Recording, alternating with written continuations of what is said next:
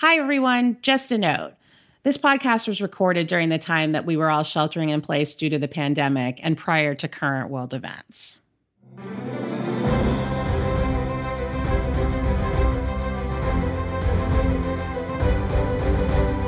Welcome to The Awardist, the podcast from Entertainment Weekly that takes you inside this year's Emmy race with interviews, analysis, and more. I am Sarah Rodman, executive editor of Entertainment Weekly, covering all things TV and music. And I'm Kristen Baldwin, TV critic at Entertainment Weekly, covering all things TV and Bachelor.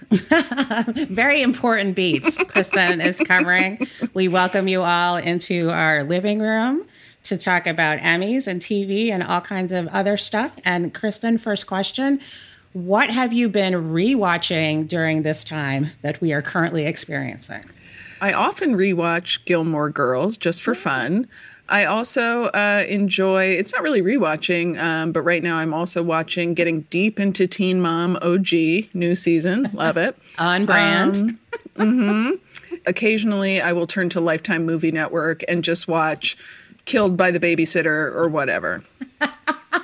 It's just some nice light fare. Exactly. I have been watching, like so many, I feel predictable and lame. I have been rewatching Buffy from the beginning. Oh, nice. As many of my peers have. And spoiler alert for today's interview, I have been rewatching Cheers. But I will say I had started rewatching Cheers before I knew that we would be talking to Ted Danson. That's right, for this podcast, because today we are going to be talking about the Outstanding Comedy Series category. And one of the things that we're going to be doing is talking to Ted Danson because of his role on The Good Place. I like to refer to him as National Treasure Ted Danson. I do think that he is one of the most likable TV stars of all time, and certainly one that it's great to see him have yet another show that people love to see him in with The Good Place. I believe that he also likes to refer to himself as National Treasure Ted Danson, so you align there. I am in complete agreement with you. Before we jump into the discussion of Outstanding Comedy Series, we are going to engage in a little friendly trivia battle. Our podcast producer extraordinaire, Noah Eberhardt, will be coming in as the quiz master today to see which one of us, Kristen or I, knows more about the Outstanding Comedy category. Noah, over to you. Hi, Sarah. Hi, Kristen. Hello. Let's dive into some trivia, right? What are the only two animated series to be nominated in the Outstanding Comedy Series category? So my guesses are going to be The Simpsons and Family Guy. All right. My guesses are The Simpsons and King of the Hill. Oh, that's a good guess. Ooh, some good guesses. The answer is The Flintstones and Family Guy. So Sarah, half right. So it was still like a family comedy, though. Yeah. So, Flintstones. So I think technically, though, I'm the only one that got one right there. Yeah, you got half a point. Half a point. Okay, this is how it's going to be. I'm just warning you. Did we mention Sarah's competitive? These are the things that matter in life. The next question, Fox shows have only won this award twice. Which shows have won? Okay. Thinking. Arrested Development and Malcolm in the Middle. I know Arrested Development won, so that's what I know, and I'm going to guess Ally McBeal? That is correct. Ally McBeal and Arrested Development. That's right. They submitted that as a comedy. Remember when they thought that was funny? Oh. Good times. All right, so it's 1.5 to half. Yes. What was the first year the category was introduced? So this year is the 72nd awards. So if you subtract 72... But I don't think it was in the first year, right? So right. I'm just saying, so if the first one was 1948, I'm going to say it was the third year in 1950. And that's just a total guess. I have no idea. I'm going to go a little later, say 1958. Oh, all right. You're going 10 years later. All right. It's 1952. Oh, $1 style. Yes. Closest without going over. All right, and that concludes trivia. I won. You won, but it was that last one. Oh no, I didn't really win. No, I didn't win that last one. No, I know, but you still won. All right, fine. All right, but that's just this week. Who knows? It could be anybody. It could be anybody's game going forward.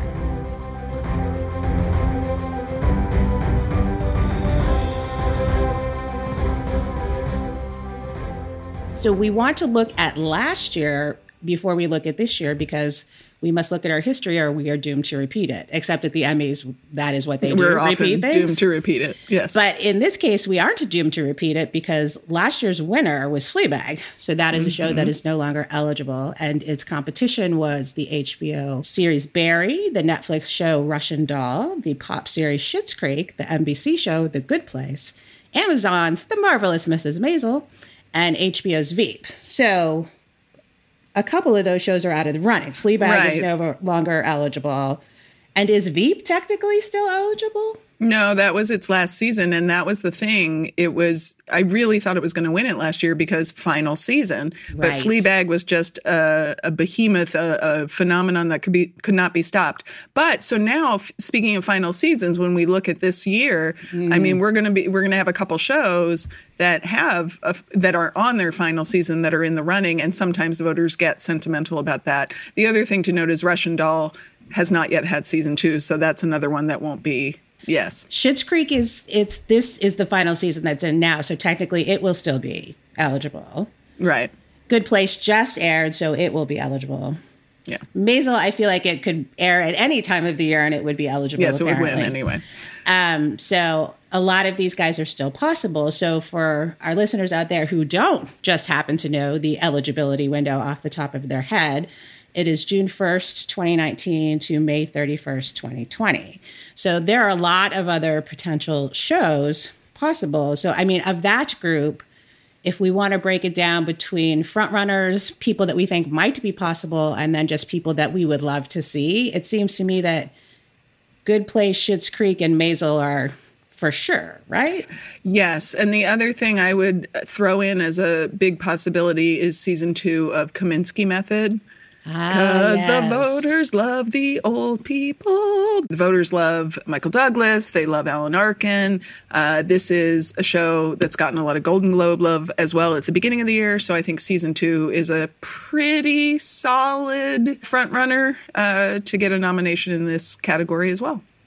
And I think that in terms of things that are possible, like we were just talking about, Modern Family was nominated almost every single year for the first 6 or 7 years. Then it fell off. And this was its final season. Some people say that, they stuck the landing. And so will we see Modern Family more back into the race? I think it might, just because, we do have sort of 2 or 3 openings in this category now, that shows that it's not competing against. So I think you could get Modern Family in there. I think we could see Raimi from Hulu in there as well, because that won a Golden Globe, and he's an up-and-comer, and people really like that show. And it is really good, y'all. If you are not watching Raimi on Hulu yet, definitely check that one out. Yeah, it is really good. I'd love to see Better Things. I feel like it has a shot. I feel like Better Things has a shot, too. And in terms of possibles, I actually think that from the new shows, Space Force might have a shot just because of how starry it is. Yeah, Steve Carell and John Malkovich and Lisa Kudrow, a lot of people. And Curb, is Curb possible this year? Because they just did a season, so I feel like that's something that could make a resurgence. Yeah, I think Curb, voters love Curb, even though these last few seasons have not really been burning up the sort of critical accolades. That's not an expression, but you know what I mean. Larry David's a perennial favorite. The other one I would throw in there as a possible, just because people love Merritt Wever and people have enjoyed this show, even though not really my taste, is Run on HBO with Domhnall Gleeson and Merritt Wever. And people, understandably, justifiably love Merritt Wever, and voting bodies have proven that they love her as well, which is great. So we move on to our wish list. And the top of my wish list is Brooklyn Nine-Nine, because it's always at the top of my wish list. But particularly this season, it has not been perfect. Nothing is, and as far along as a show like this is. But it has been so heartwarming and lovely and enjoyable, and I love that family. And then I would add in Mixed-ish, which I actually think is now superior to Blackish. High Fidelity, which isn't really a comedy, but it's a half hour, so this is where it would go. Right. And Aquafina is Dora from Queens. Cracked me up, y'all. I love that show. It's not perfect, and it's kind of goofy, and it's not really an Emmy kind of show, but it's very funny. Yeah. What's on your wish list, Kristen? I've got two. One is Little America, which is this anthology on Apple TV Plus, and it's more heartwarming. Some of the stories have funny moments but are more serious, but they are submitting it as a comedy because a lot of they're half-hour episodes. There's a lot of humor in it. Kumail Nanjiani is an exec producer, so I think they're putting it in comedy, and it definitely has some really funny episodes. If you have Apple TV Plus, I would say check it out. If you haven't, it's a really diverse set of storytelling and really great casting, and it will make you feel good. And in these times, who does not need to feel good? The other one I would add, which I absolutely loved, is Never Have I Ever on Netflix, which is produced by Mindy Kaling, and it has an incredible cast of mostly unknowns, with the exception of the parents, but they're great, and it's a sort of this very funny story of a Indian American girl who's trying to have a sexy high school year, but she's also dealing with her dad's death and juggling the cultures that she lives in. John McEnroe narrates, and he's incredible. Funny. Incredible. It's just, I loved it. I burned right through it. It's a great show. I really hope that gets some awards love. I do too. I had no expectations about that show, but I just fell in love instantaneously with not just the lead, but the two girls that play her best friends. So good. Yeah. Are so adorable. And it feels like high school and all the sort of awkward terribleness that is also funny. So yes, Never Have I Ever. I agree. Check it out. We think that you should watch it. All right. It is going to be clearly a competitive race for outstanding comedy, but these are our thoughts. So we're hopeful that some of the stuff from our wish list will make it on there. Up next, we have my interview with Ted Danson. As I mentioned earlier, I have been binging Cheers again. It's the first time that I had watched it since high school, really, when it was on. And I had started watching it before we knew that we were talking to Ted for this, so I was really excited. If you have not watched The Good Place finale, this is your spoiler alert. We talk about it a lot. We talked a little bit about what we both think happens when you die, the beautiful redwood forest where they shot some of the finale, and a little bit about Ted's career in general. If you enjoy Ted Danson, I very much hope you enjoy this.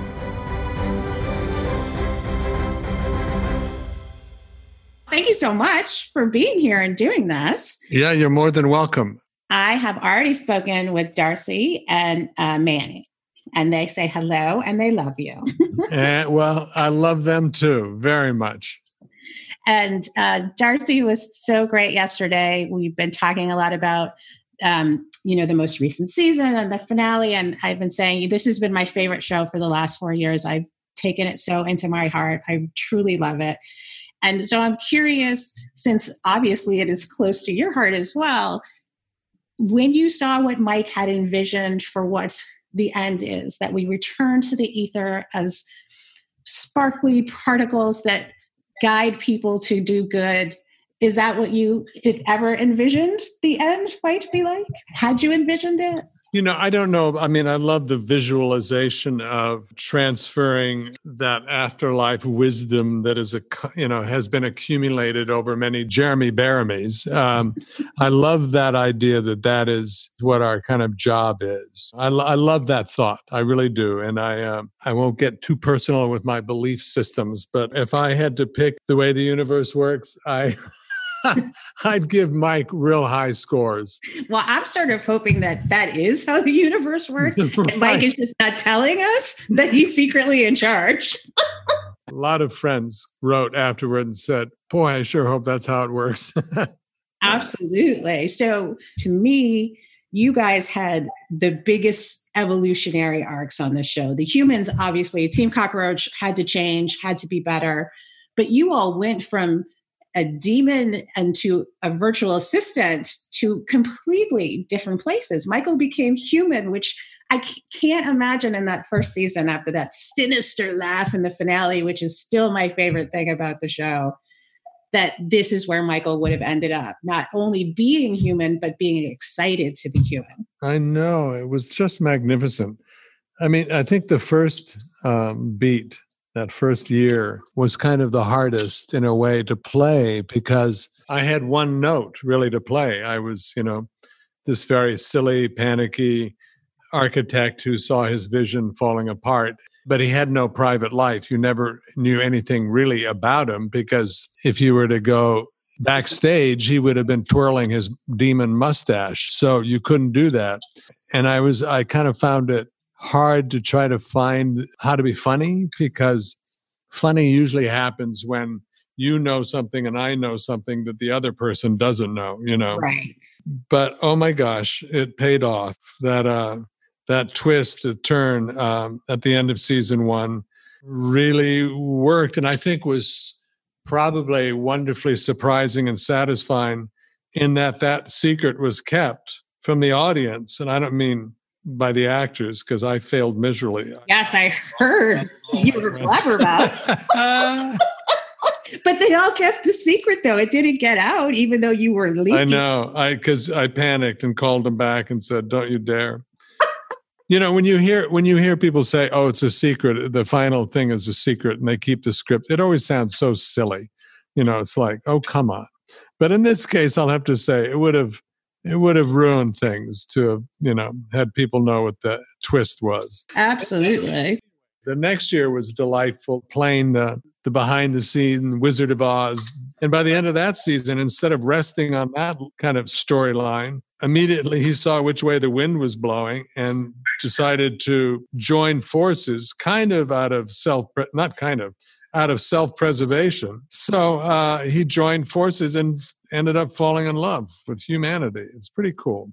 One last thing, I agree wholeheartedly. I thought the ending was just so satisfying. I mean, it was amazing for us actors to know that from the beginning of that season, we knew we were saying goodbye. We knew where we were headed story-wise, and we were able to kind of cherish as actors that time together in the same kind of way that the characters got to cherish the other characters, in the story. So it was really amazing time. And it played out so beautifully. And I want to ask you a little bit about that time in the Redwoods, because gosh, what a setting. Oh, it was just astounding. That was a privately owned reserve. And I can't remember how many hundreds of acres that the family was still trying to hold on to. But I mean, it was just spectacular. The circle of redwoods, that is, I didn't know this. I mean, it's common knowledge, but that is how redwoods, and I guess maybe some other trees, but redwoods do it. One of the trees, when they're little seedlings, will take off and grow and get more sunlight and whatever, and it will grow taller and taller and taller. And the other trees that are starting to grow can't, because the sunlight's being stolen by the big, huge center one. And then the center one dies, and it leaves this circle where it was and where the shade was, and nothing grew. It dies, and then you have this perfect circle of, I don't know about perfect, but circle of redwoods. And this is common. This is, you saw these little circles all over the place. Redwoods. Well, they create their own families. Like family. I think that's such a beautiful thing. And it was the perfect setting for the ending of this and for everyone passing over. But I have to say, one of my favorite sequences during the end was when you were trying to go through and you did a little skip, and then you ran to one side and then peeked back out and be like, go away, it's not working. And then you tried a piggyback situation. And I'm curious how much of each one of those things was improvised. Like, how many of those types of things did you do going through the little archway? I probably did about 6 or 7, and it was probably Mike's versions that made the cut because he's so smart. I keep going back to kind of the fact that as a cast, we were saying goodbye. That was my last day of shooting. The emotion of saying goodbye and the emotion of the characters saying it's time was just this amazing, it kind of caught up with us. Our personal emotions of having to say goodbye to the show caught up just in time for the characters to realize they were going to have to let go of each other.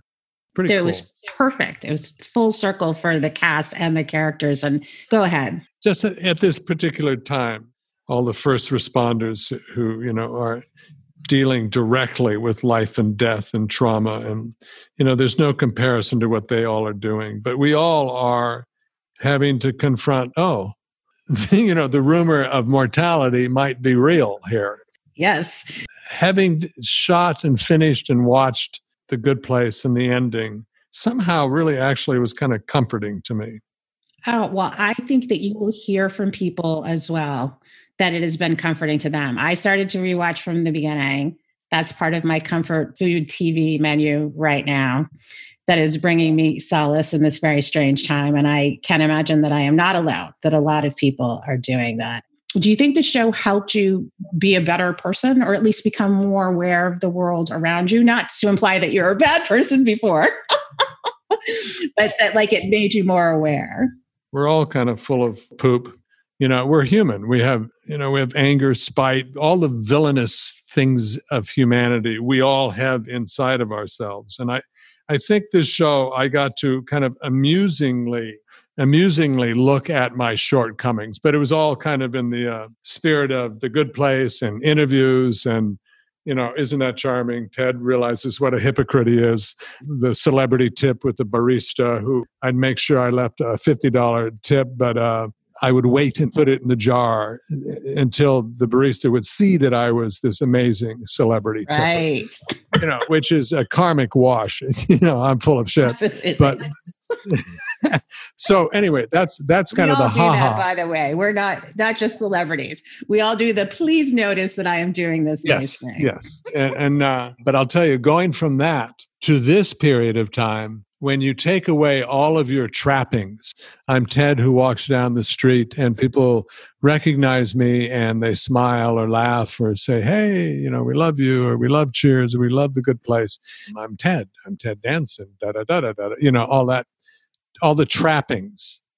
And then you take all the trappings away and you sit by yourself, but, blessedly I sit with Mary, so she's seen all of these parts of me, the kind of ugly toad part, the stuff I don't want to acknowledge or really, really look at. But for me to be able to really go, oh, wow, look at this part of you, Ted, maybe you don't need to do that. It was just kind of an amazing time. And I know we're talking in a world where to have thoughts like that is a luxury, because I'm eating and staying in place, and I have, the love of my life, Mary, with me, and we get to spend time together. So, and most people can't. A lot of people are they're working and putting their life in jeopardy. So I know that. And I think the overall message that Mike, it was so smart. We had ethics professors on speed dial. The writers' room did. It was just amazing how thoughtful and researched it was. I think Mike said this in the show. Just try to be a little bit better every day. Mm-hmm. Try to be a little better every day. That's your job. Exactly. And it's something to hold that's hopeful now too, especially right now.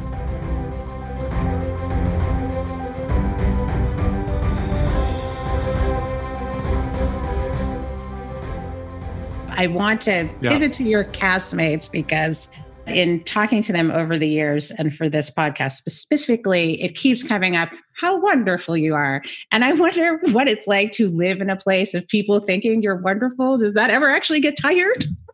No, it doesn't. Sadly, it's misleading. It's not tiresome, but it is misleading, But I'll tell you something, because I love them equally as much. And listen, if you're the tall guy who's been around for a long time, it's a mantle that gets thrown on you.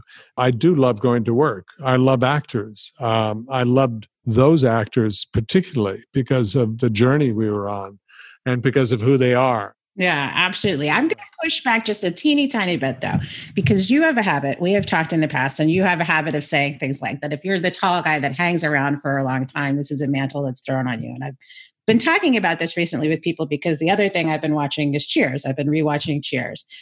And I said this to Kristen when Veronica Mars came back as well. Veronica Mars was one of my favorite characters in television of all time. It was really important to me. Sam Malone was really important to me.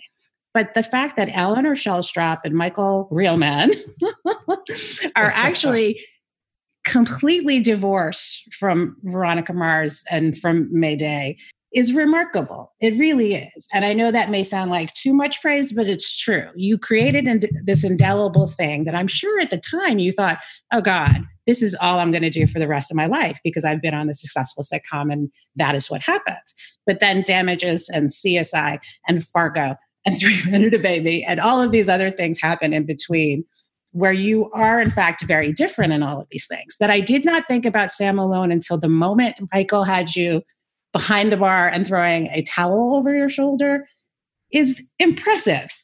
And so I'm curious, what is difference between 1985 and 2020 Ted Danson in terms of acting, that is a possibility for you? And you cannot just say, I've been around a long time and that is what happens.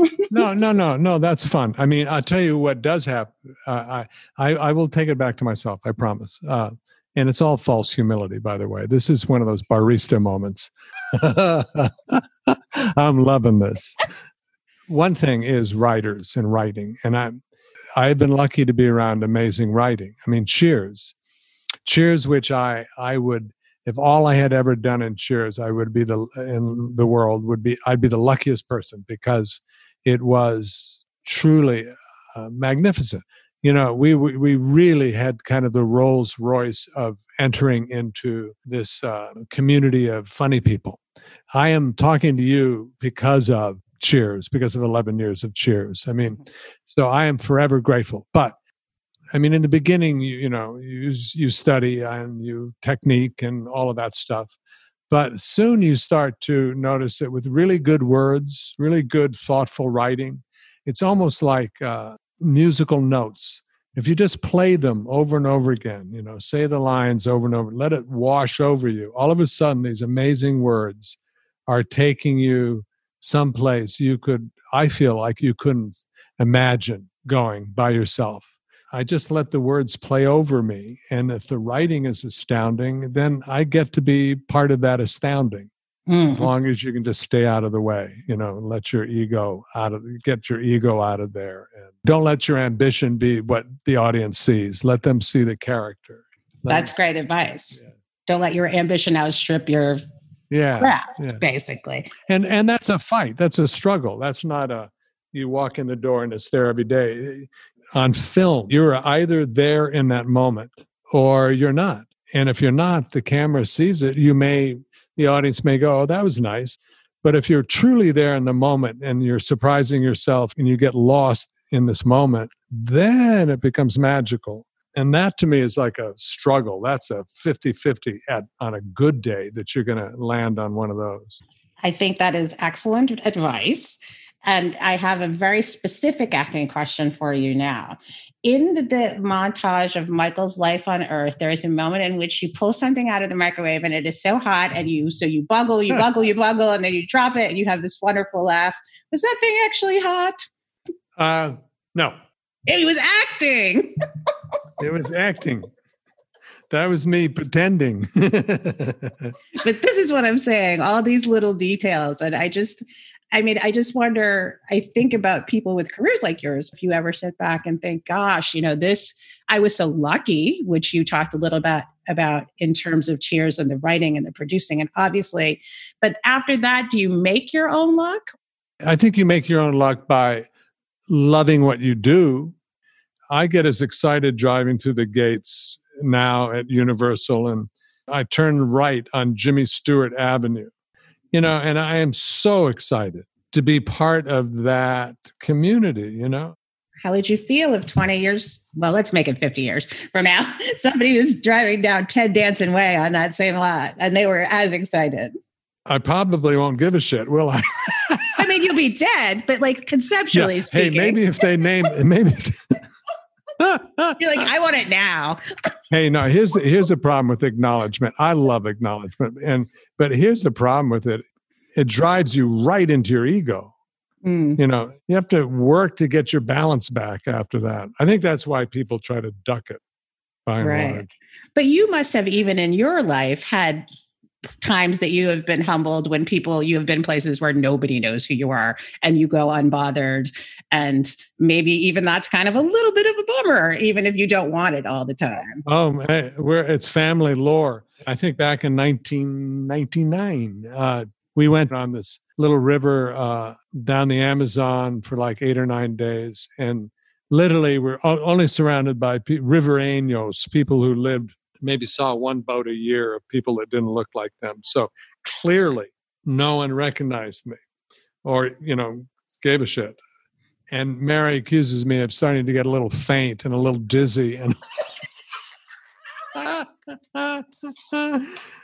couldn't understand why. I think I'm getting sick. No, you're not. Withdrawal. Withdrawal, yeah. When you walk down the street, it must be wildly, little kids probably love The Good Place. Old guys love Cheers. Like, you just get a wide range of what you are being recognized for. Yes. Walking through an airport is kind of like your own TV queue, your own little, trying to figure out who watches what, is anyone watching that? Oh, and you have your own little different kinds of people. What thrilled me about the airport was the 12-year-old kids in that age range who would come up and were so excited by The Good Place. That just made me feel so happy. Yeah. They have no idea who Sam Malone is.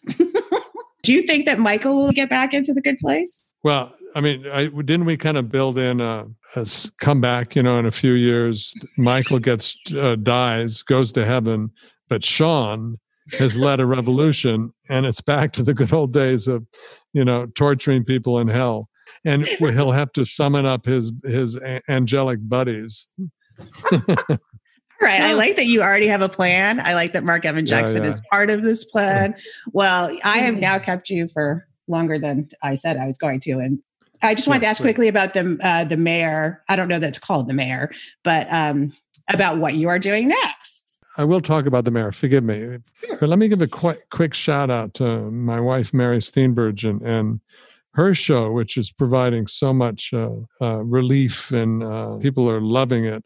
Zoe's Extraordinary Playlist, which is a song and dance musical, amazing television show on NBC. And she and Peter Gallagher are doing such great work on that show. Juicy parts for actors of a certain age, which is not a common occurrence on broadcast network television. That they are being able to play a love story that is so beautiful on that show. Crazy great. Anyway, back to me. Enough about Mary. She's in the other room. She can do her own podcast. So, I'm working with Tina Fey and Robert Carlock.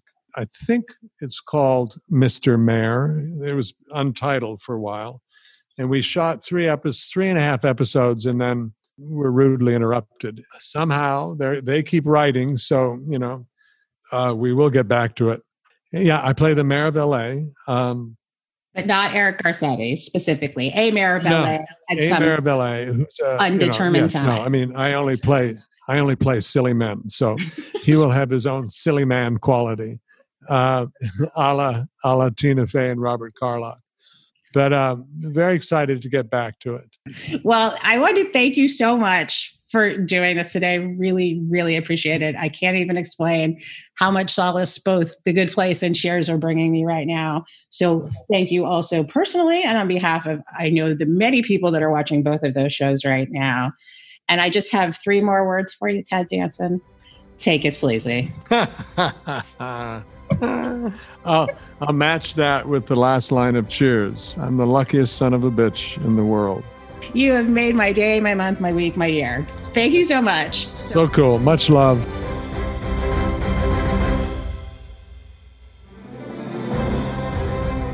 I am so sorry I didn't ask any of your burning Becker questions, but it was still such a delight talking to Ted, and I hope you enjoyed it.